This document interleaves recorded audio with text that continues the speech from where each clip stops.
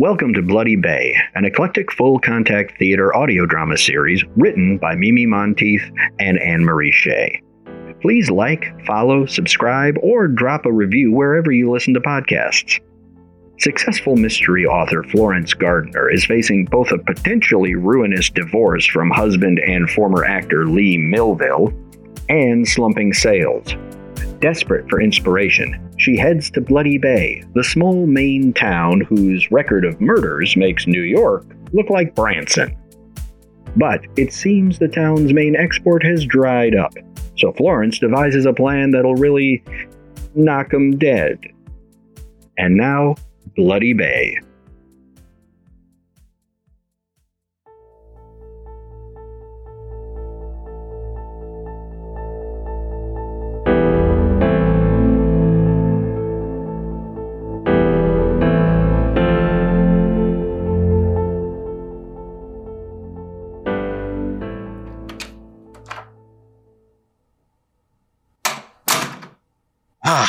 Here you are, looking all over the place for you since our Miss Marple Street is still uninhabitable. I don't know what Beverly does with her time.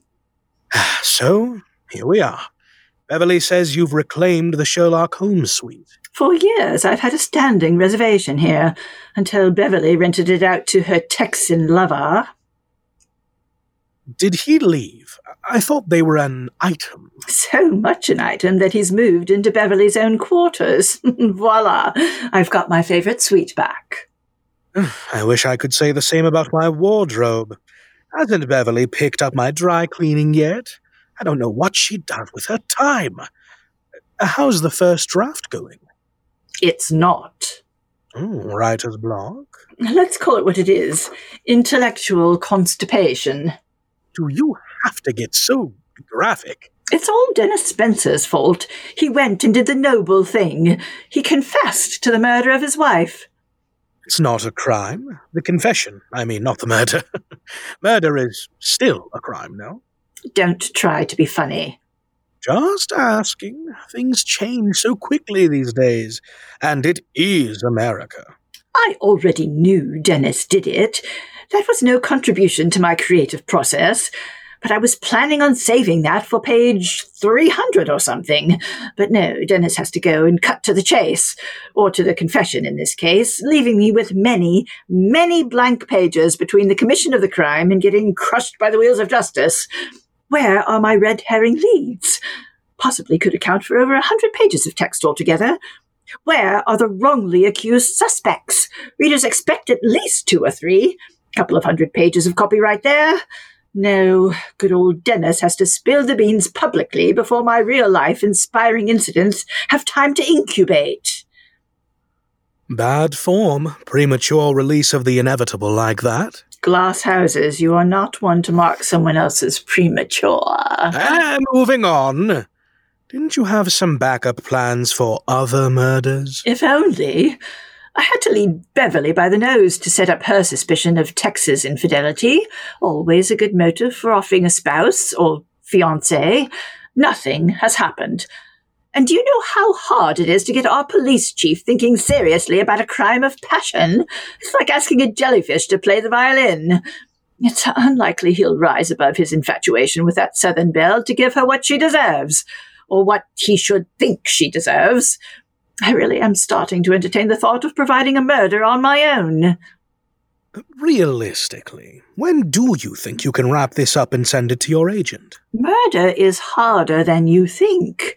It's not as if one can open a blank page, write, and he has caught the end, forward it to a publisher, and then just sit back and wait for the royalties to pour in.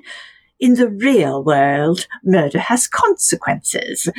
For one, in the real world, I can't believe I'm referring to the village of Bloody Bay as the real world.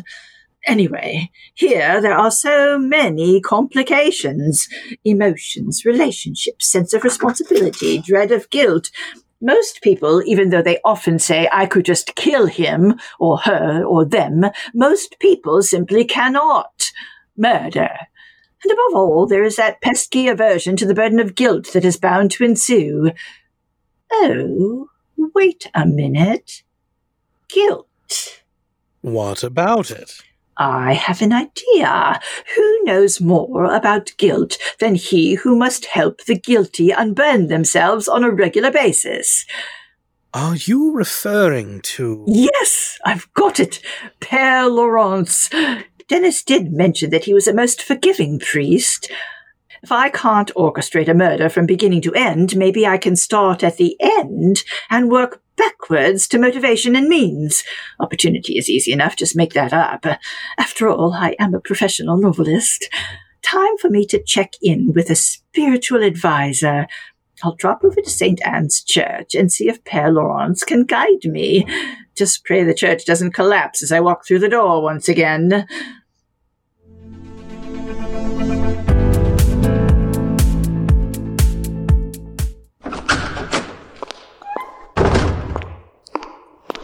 Yoo-hoo! Père Laurence, are you here? Allô? Allô, qui est? Père Laurence, c'est moi, Florence Gardner. Are you busy? I want to talk to you about confession. Confession? Even if I were busy, I would stop to hear the confession of a penitent. As long as I can get back to the rectory in time for Days of Our Lives, that is. You? A man of the cloth? You watch daytime soaps? I'm surprised. Only for the pratique of the language.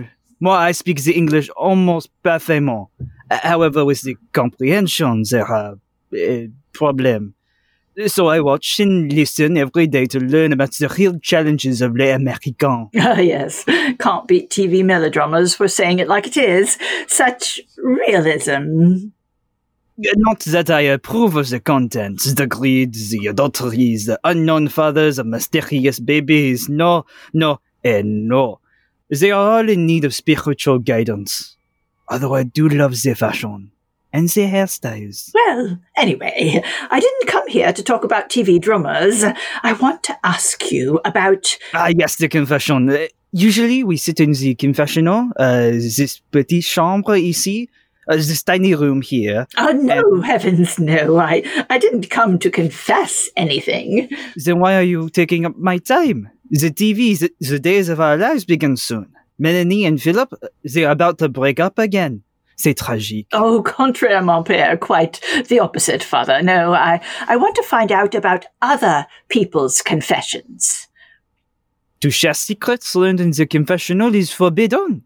No, you must leave now. Well, not exactly in the confessional. What about ones that are found in? Oh, very droll. Confessions are never found in. In all of my life, since I was ordained as a young man, never... Well, maybe once. Are you talking about Dr. Dennis Spencer? My lips are sealed. Besides, Dr. Spencer was drunk. Then he did confess to you. If he did, and I am saying if, then I would not be able to talk about it. Even if it would mean saving someone's life? An innocent party wrongly accused, maybe even eventually convicted of a murder that was done by someone else? Absolutely. There are no situations which makes the exception. Maybe if we just talk in generalities. No names, no specifics. Well... I knew you'd see it my way. Now, first, motive. Not for the crime, for the confession. Why would a person want to tell you the worst thing he or she has done? Sin is a great burden to the spirit. Confessions removes a great weight. How many people have confessed murder to you? I would say maybe... No, that is getting too specific. Next question, s'il vous plaît. Moving on. Have all the murderers who have confessed to you been eventually caught? All. And they are relieved not to carry the secret any longer. Have you ever heard a confession from a murderer who ended up not getting caught? Oh, I see you are a clever woman.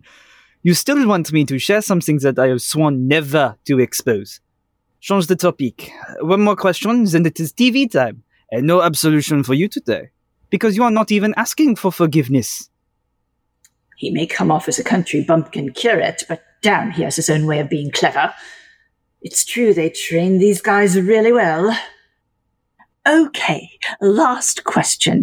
And I think this is general enough that even you will be able to answer without feeling guilty. Do you think there is a way that a person could commit a murder without anyone, aside from a confessor like you, being able to figure out why and how? Definitely yes. And if you make me miss the top of my show, as they say, I may try it out on you. Au revoir. Be sure to close the door when you leave. Well, my dear Padre, I think you may have told me more than you wanted to. You have told me that you know a way to murder without leaving any trail, any clues. And you do indeed know what that process is.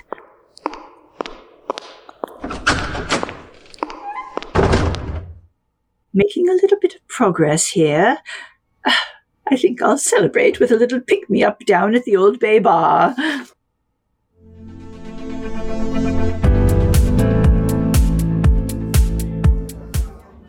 Hi, Lynn. The regular, if you please. Make it a double. A little early in the day, even for you, eh, Miss G? Early? Oh, I've never been to bed. I've been up all night, typing at the laptop keyboard. The creative juices are rushing through my fertile imagination like a verbal tsunami. I just had to give myself a break. Not that I'd pass up on idle gossip. You know how this town can be. And I do, so share. Well, there are some around here saying you ain't been getting any writing done at all. Envy. Nothing but envy. Like most people who lead the proverbial lives of quiet desperation. Envy. You see the proof before you. If I were not typing my fingers down to the cuticle, how could I possibly be so in need of a quiet pick-me-up? Well, you got me there. Yep, must simply be jealousy, like you said. No, Lynn, what I said was envy, which is pain at the sight of another's good fortune. Jealousy is something quite different. Being overly watchful, guarding someone or something too closely. Mustn't confuse our deadly sins. So, people get envious of someone like you, a celebrity, but they can also get jealous of... Well, give me an example. A spouse or a lover?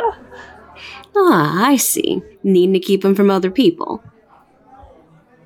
Prick up your ears. A fine case study just walked in. Miss Gardner, just the person I wanted to see. Maybe you could tell me... Oh, hi, Lynn, is it? Yep. So, Mr. Holden, what'll be? Just some club soda. Well, hell no. Man with the problem that's plaguing me needs a man's drink, no matter how early it is. I'll have a Maker's Mark double, splash of branch water. Coming up. Why, Tex, I've never seen you so agitated. And drinking in the middle of the day? That's not like you. Yeah, but ain't you drinking in the middle of the day, too? That's different. I'm a writer. Oh, well, I guess. Say, Miss Gardner, you seem... Florence, please. If you say so.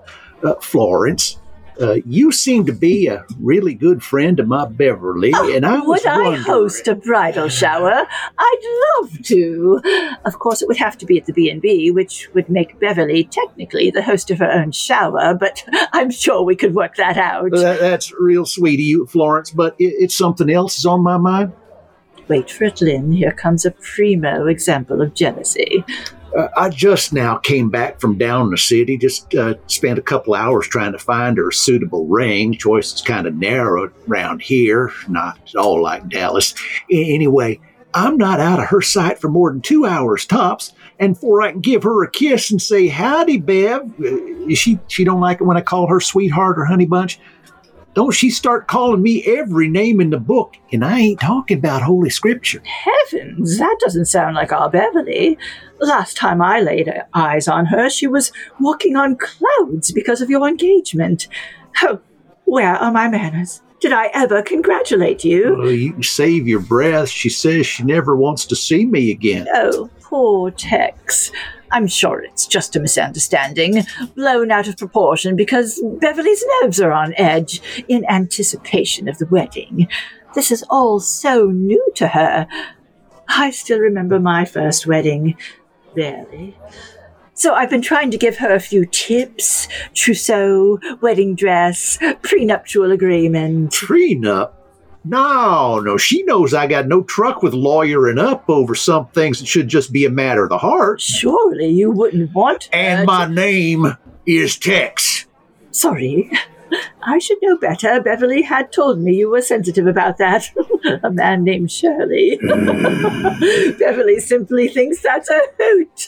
Of course, she would never say that in front of you. I cannot believe she told you my real name. It's supposed to be a secret. What in tarnation is she so mad at me about? Sure, I spent more time down the city than I'd planned to, but good grief, that traffic. It's not my habit to get involved in other people's love affairs. I think the best thing to do is simply for you to go and ask her what her problem is. She's usually in her office at the B&B this hour of the day. Finish your drink and then run over to confront her about her behavior. Yeah, well, thanks so much, Florence. That's exactly what I'll do. Maybe another one for luck. Hey, Lynn? And Tex. What now? Don't forget to bring your gun. Lynn, my check. Just put it on my credit card and your tip.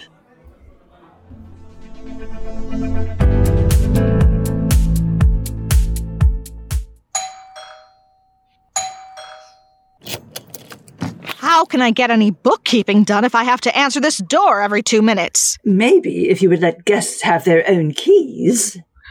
Maybe if guests kept regular hours without coming and going all the time, day and night. I'm just saying. You know where your suite is? Himself is in there already. Keep it quiet this time. Mean it. Why would Lee be in my suite on a lovely afternoon like this?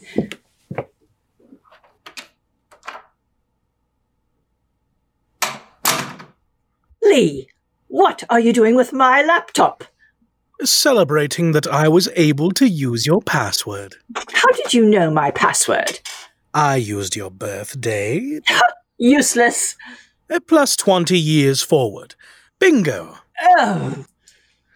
Since I unlocked your laptop over an hour ago, I have been furiously trying to see if there has been one single keystroke all day long.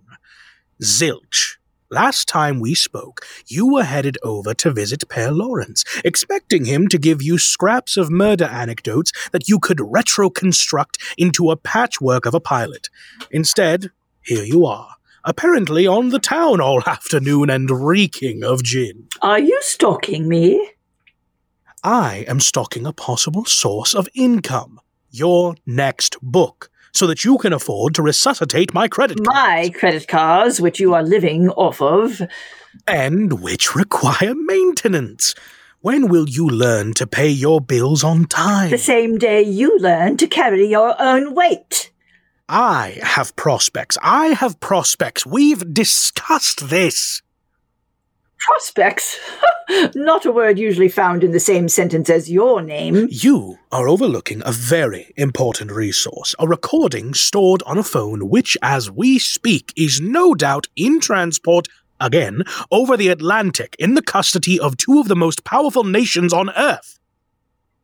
A blackmail scheme hardly qualifies as prospects, especially if the victim is cash poor. Florence, where is your book? Certainly not in this laptop. I checked every file. You'll get it when I get it, but somebody has to die first. The Barry Spencer story doesn't have legs at this point. Murder? Anyone I know? I haven't been as idle as you accuse me of being. Beverly is pretty much convinced that Tex is two-timing her, and you know her temper. I put a B in Tex's 10-gallon hat that Beverly is hot to write a crippling prenup. We're talking oil here, big time. Greed, check off another deadly sin. Within a few minutes, Tex and Beverly should be having a heated discussion in the office downstairs. And did I tell you that Tex always packs a gun? No good can come of that. That's one possibility. Let's see, what else? Although Clinton was a little slow on the uptake, I think I've got him thinking that Magnolia is either busy with you or with Tex. Every moment she isn't busy hawking forever stamps. I wish you had left my name out of this. Clinton carries a gun too. Duh, of course. The gun is part of the picture. Have you ever heard of someone being tickled to death?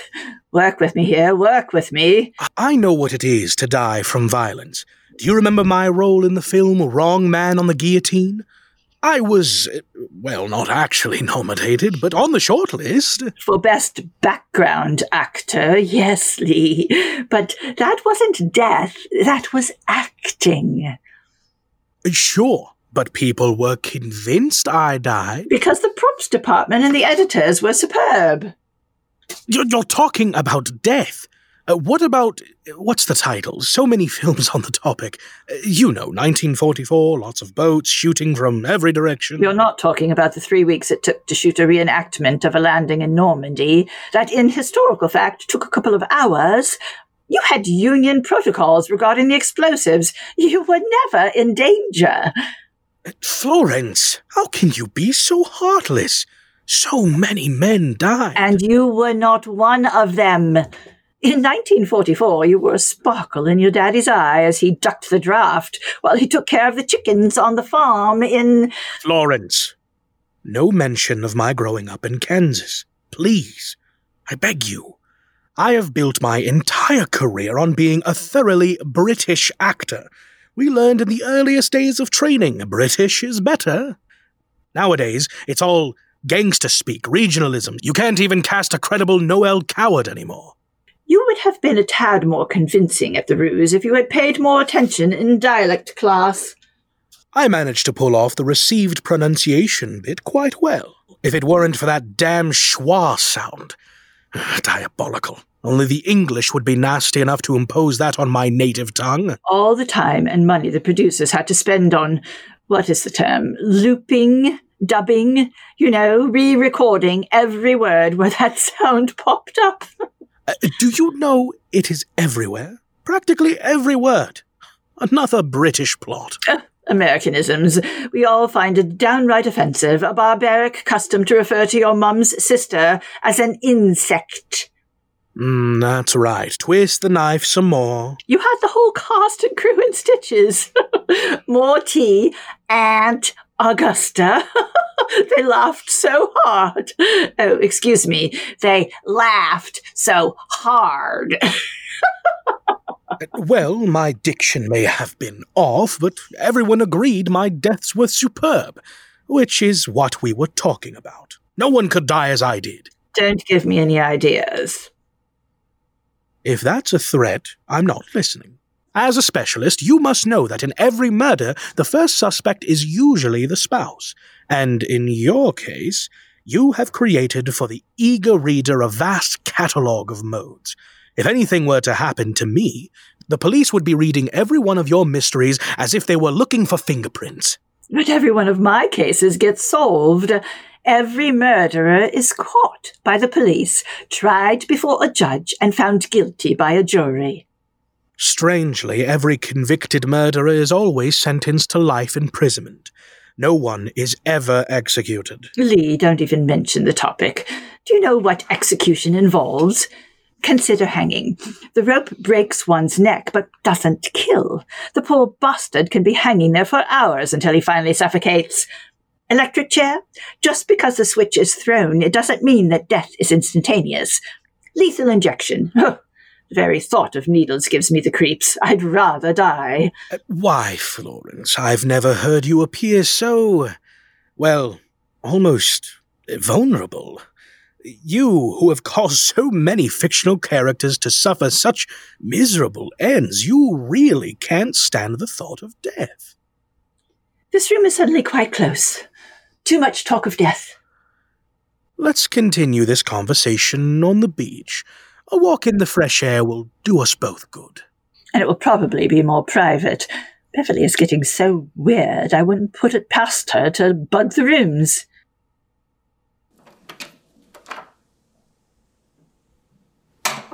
Let's see if we can sneak past Beverly's office without interrupting whatever is going on in there. What do you mean? Woman, where'd you get the idea you needed more money? Tex was planning to drop in on Beverly this afternoon for a frank discussion about that prenuptial agreement. Looking for any excuse to dump me. But Beverly isn't actually insisting on a prenup, is she? Knowing Beverly, she will insist once Tex plants the notion that she can't have one.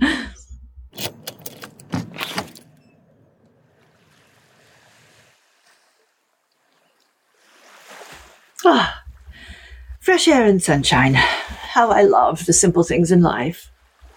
Oh, no. I was hoping we'd have the beach to ourselves. That pesky priest is approaching us, like everybody else in this town. Gossip, gossip. Oh, I think he's rather dear. And good at keeping confidences, actually. Ah, ma chérie Florence. Bon après-midi. And good afternoon to you, Father. You've met my husband. Monsieur, I would stop to chat, but I am using the plage, the beach here, for making my meditation. Au revoir, and good luck with your reconciliation. Marriage is a gift from Well, God. that was nice of him, I suppose. But where did he get the idea that we were reconciling? Not the worst rumor that could be in circulation. We may find it useful along the way. Is the fresh air invigorating Dame Agatha's man would call the little grey cells? The world at large thinks just because I've written all those books, I know all there is to know about murder. The automobile crash where the brakes have been tampered with, the hunting trip with the wrong target getting shot, the soothing bedtime tub where bathing salts were swapped out for acid, the misplaced prescription medicine. You kill it, I'll solve it. All from the real-life bloody bay crimes that I turned into plots for my books. When you think of it, the real criminals have profited from your retelling. Those nobodies must be delighted that you have immortalized them. Ingrates, everyone. Would it take so much to write a thank you note, a greeting at the holidays, perhaps? Poor Florence. Thank you, Lee. I appreciate your unexpected sympathy. But still, you don't have a good story now that Dennis has confessed. In my quest for a fresh murder, I've done my best to set up someone, anyone. Off the top of my head, Magnolia is as good as dead if Clinton stews enough about her promiscuity, and he has access to a gun. Or he might spare her. He is so crazy about that woman, and instead go after Tex, who also has a gun, so there could be a 2-for-1 sale there. But if he is motivated to off Tex, wouldn't he be equally as determined to, well, my name has come up? Of course. Thank you, Lee. Of course Clinton could come after you. I was getting concerned that Tex would not be available because Beverly would have already taken care of him. But Tex carries a gun. Wouldn't he be able to defend himself? Not against Beverly. That woman is strong. Have you seen her move furniture? I was thinking of that old standard. Delicacy of the female spirit, aversion to blood, and all that. Check that box. She is known for the speed with which she can field dress a moose. Where do you think that breakfast sausage that you so enjoy comes from? I could have done without knowing that. So you're saying that even though she is a woman, she is not limited to poisoning as a means. That's a standard in your writing. If months of drinking what she serves at the B&B as coffee hasn't finished off Tex, the man cannot be poisoned. So far, I count 1. Clinton shoots Magnolia out of jealousy. 2. Beverly, ditto with Tex with her bare hands. 3. Tex shoots Beverly, a crime of passion because she insists on a prenup. And don't forget that she betrayed his trust by telling me his real name. Tex isn't his real name. Long story, read the book. So that about does it. 3 possible murders. Of course, there's always the off chance that Magnolia could wrest the gun from Clinton and murder him out of sheer boredom. Okay. Improbable, but that brings it up to 4. Aren't we overlooking something? I don't think so. What did you have in mind? Not what, but who. Oh, no, not that. I thought we eliminated my elimination. Florence, really, darling? I didn't even really do anything. Just a harmless flirtation to keep her on my side. Discounted postage. Keeping that stolen phone constantly in the air is starting to really cost me. No, Clinton would never seriously... When have you ever known Clinton not to be serious? Oh, the math is getting interesting here. I think the story will flow more smoothly without the interruption of my thoroughly unwarranted death. A cheap red herring. What we seem to be evolving into is a reversal of my very successful model, turning the formula on its head. So rather than real-life inspiration producing a novel, we are flirting with novel inspires real-life crime. As long as you can make the facts stick to the crimes in the novels. Have you even read the novels? Each and every one of the murderers gets caught. That won't do. Why should you care if Beverly or Tex or Clinton or anybody in this town gets convicted? Just feed them to your hungry muse, the real one, and not me, your strictly PR muse. Feed the muse you rent out space in your soul to. Just let her masticate on the facts and regurgitate a novel. You've done it before. Bad enough they didn't teach you dialect at that excuse of a drama school you attended. I will not have you badmouth my alma mater. Didn't they have exercises to sharpen your observational skills? If you had bothered to read any of the novels that have been supporting you all these years... I read plenty. Why are you always harping on how little I read? Reading is overrated anyway. You would see that all the murderers get caught. Ah, mes enfants, you are making the wars between you again. I tell you truthfully, this is not the route to travel. This will only lead back to divorce talk again. Oh, sorry, Father. We must have disturbed your meditative stroll on the sand, on the rocks. I was returning to the rectory anyway. Enough time on the beach. Back to pastoral duties. You mustn't let us detain you then. Padre, I consider you my flock, and it is God's will I may help you in any way. How about, this evening? No. Make it tomorrow, about 3 p.m., let us say? You're making an appointment for... Why else would a pastor be sitting down with a married couple? Cana guidance? What? Cana. You know well the story in the Bible where the miracle is performed and all the wedding guests get all the wine they need? 3 p.m. tomorrow, did you say?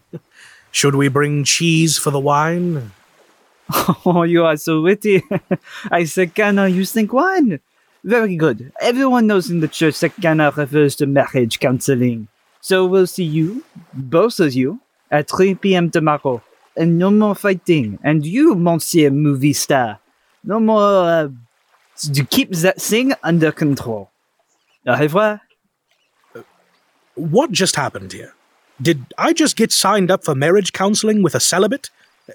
Hey, Padre, come back here. No, let him go.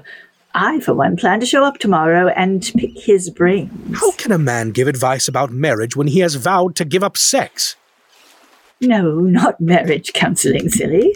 I'm past being counseled on that point. Then...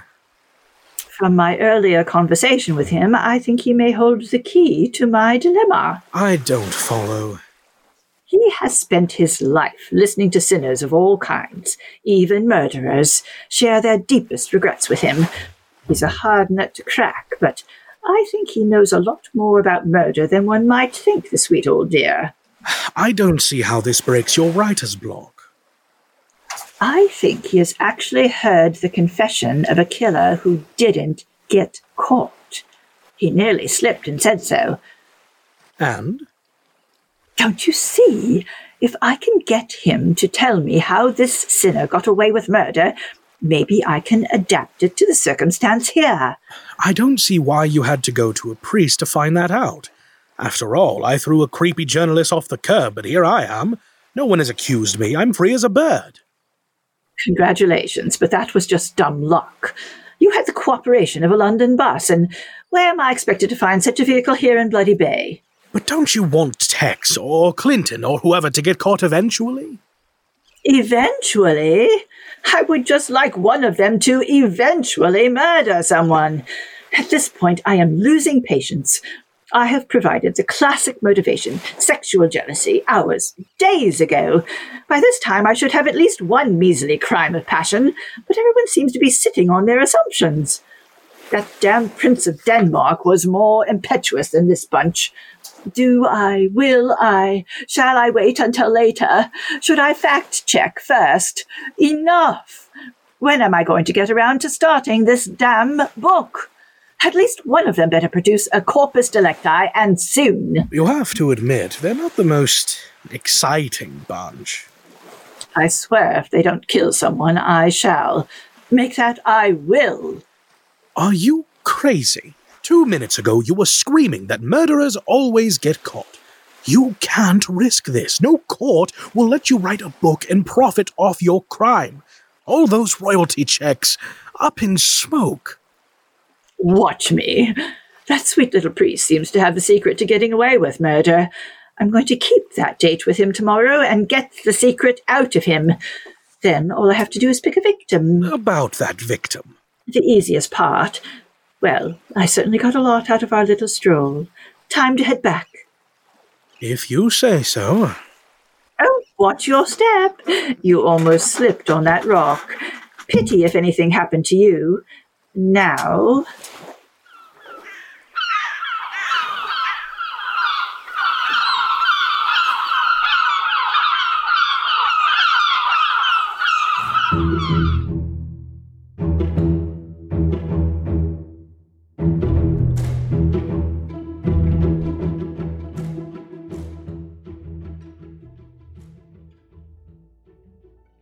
Thank you for listening to Bloody Bay, written by Mimi Monteith and Anne-Marie Shea, directed by Callie Wills, and starring the voice talents of Jean-Marie Kuhn, Luis Bermudez, Forrest Manico, Ailey Lassane, Christopher Kay, Robert Kuhn, Jessica Lauren Fisher, and Rochelle Prue. Sound design by Daniel Houle. We'd like to thank everyone who supported Bloody Bay on Kickstarter, including Tyler Gilbert, Jay Xander Kitanoa, Jesse Casanova, Kat McKay, Donaldson Cardenas, Joey Johnson, and Ella Watts. Your support through this lockdown has made it possible to bring these stories to life. If you want to support Bloody Bay directly, you can do so at redcircle.com/shows/bloody-bay. Experience Bloody Bay like a local by signing up at Patreon at patreon.com/EFCT, where your monthly pledge gets you exclusive access to behind-the-scenes content and merchandise. Are you scared of commitment? We understand. Head over to buymeacoffee.com/EFCT, where you can make a one-time donation, no strings attached. Your donations and support help EFCT continue to highlight the work of women, BIPOC, and LGBTQ+ artists. Thanks for listening, and see you next week.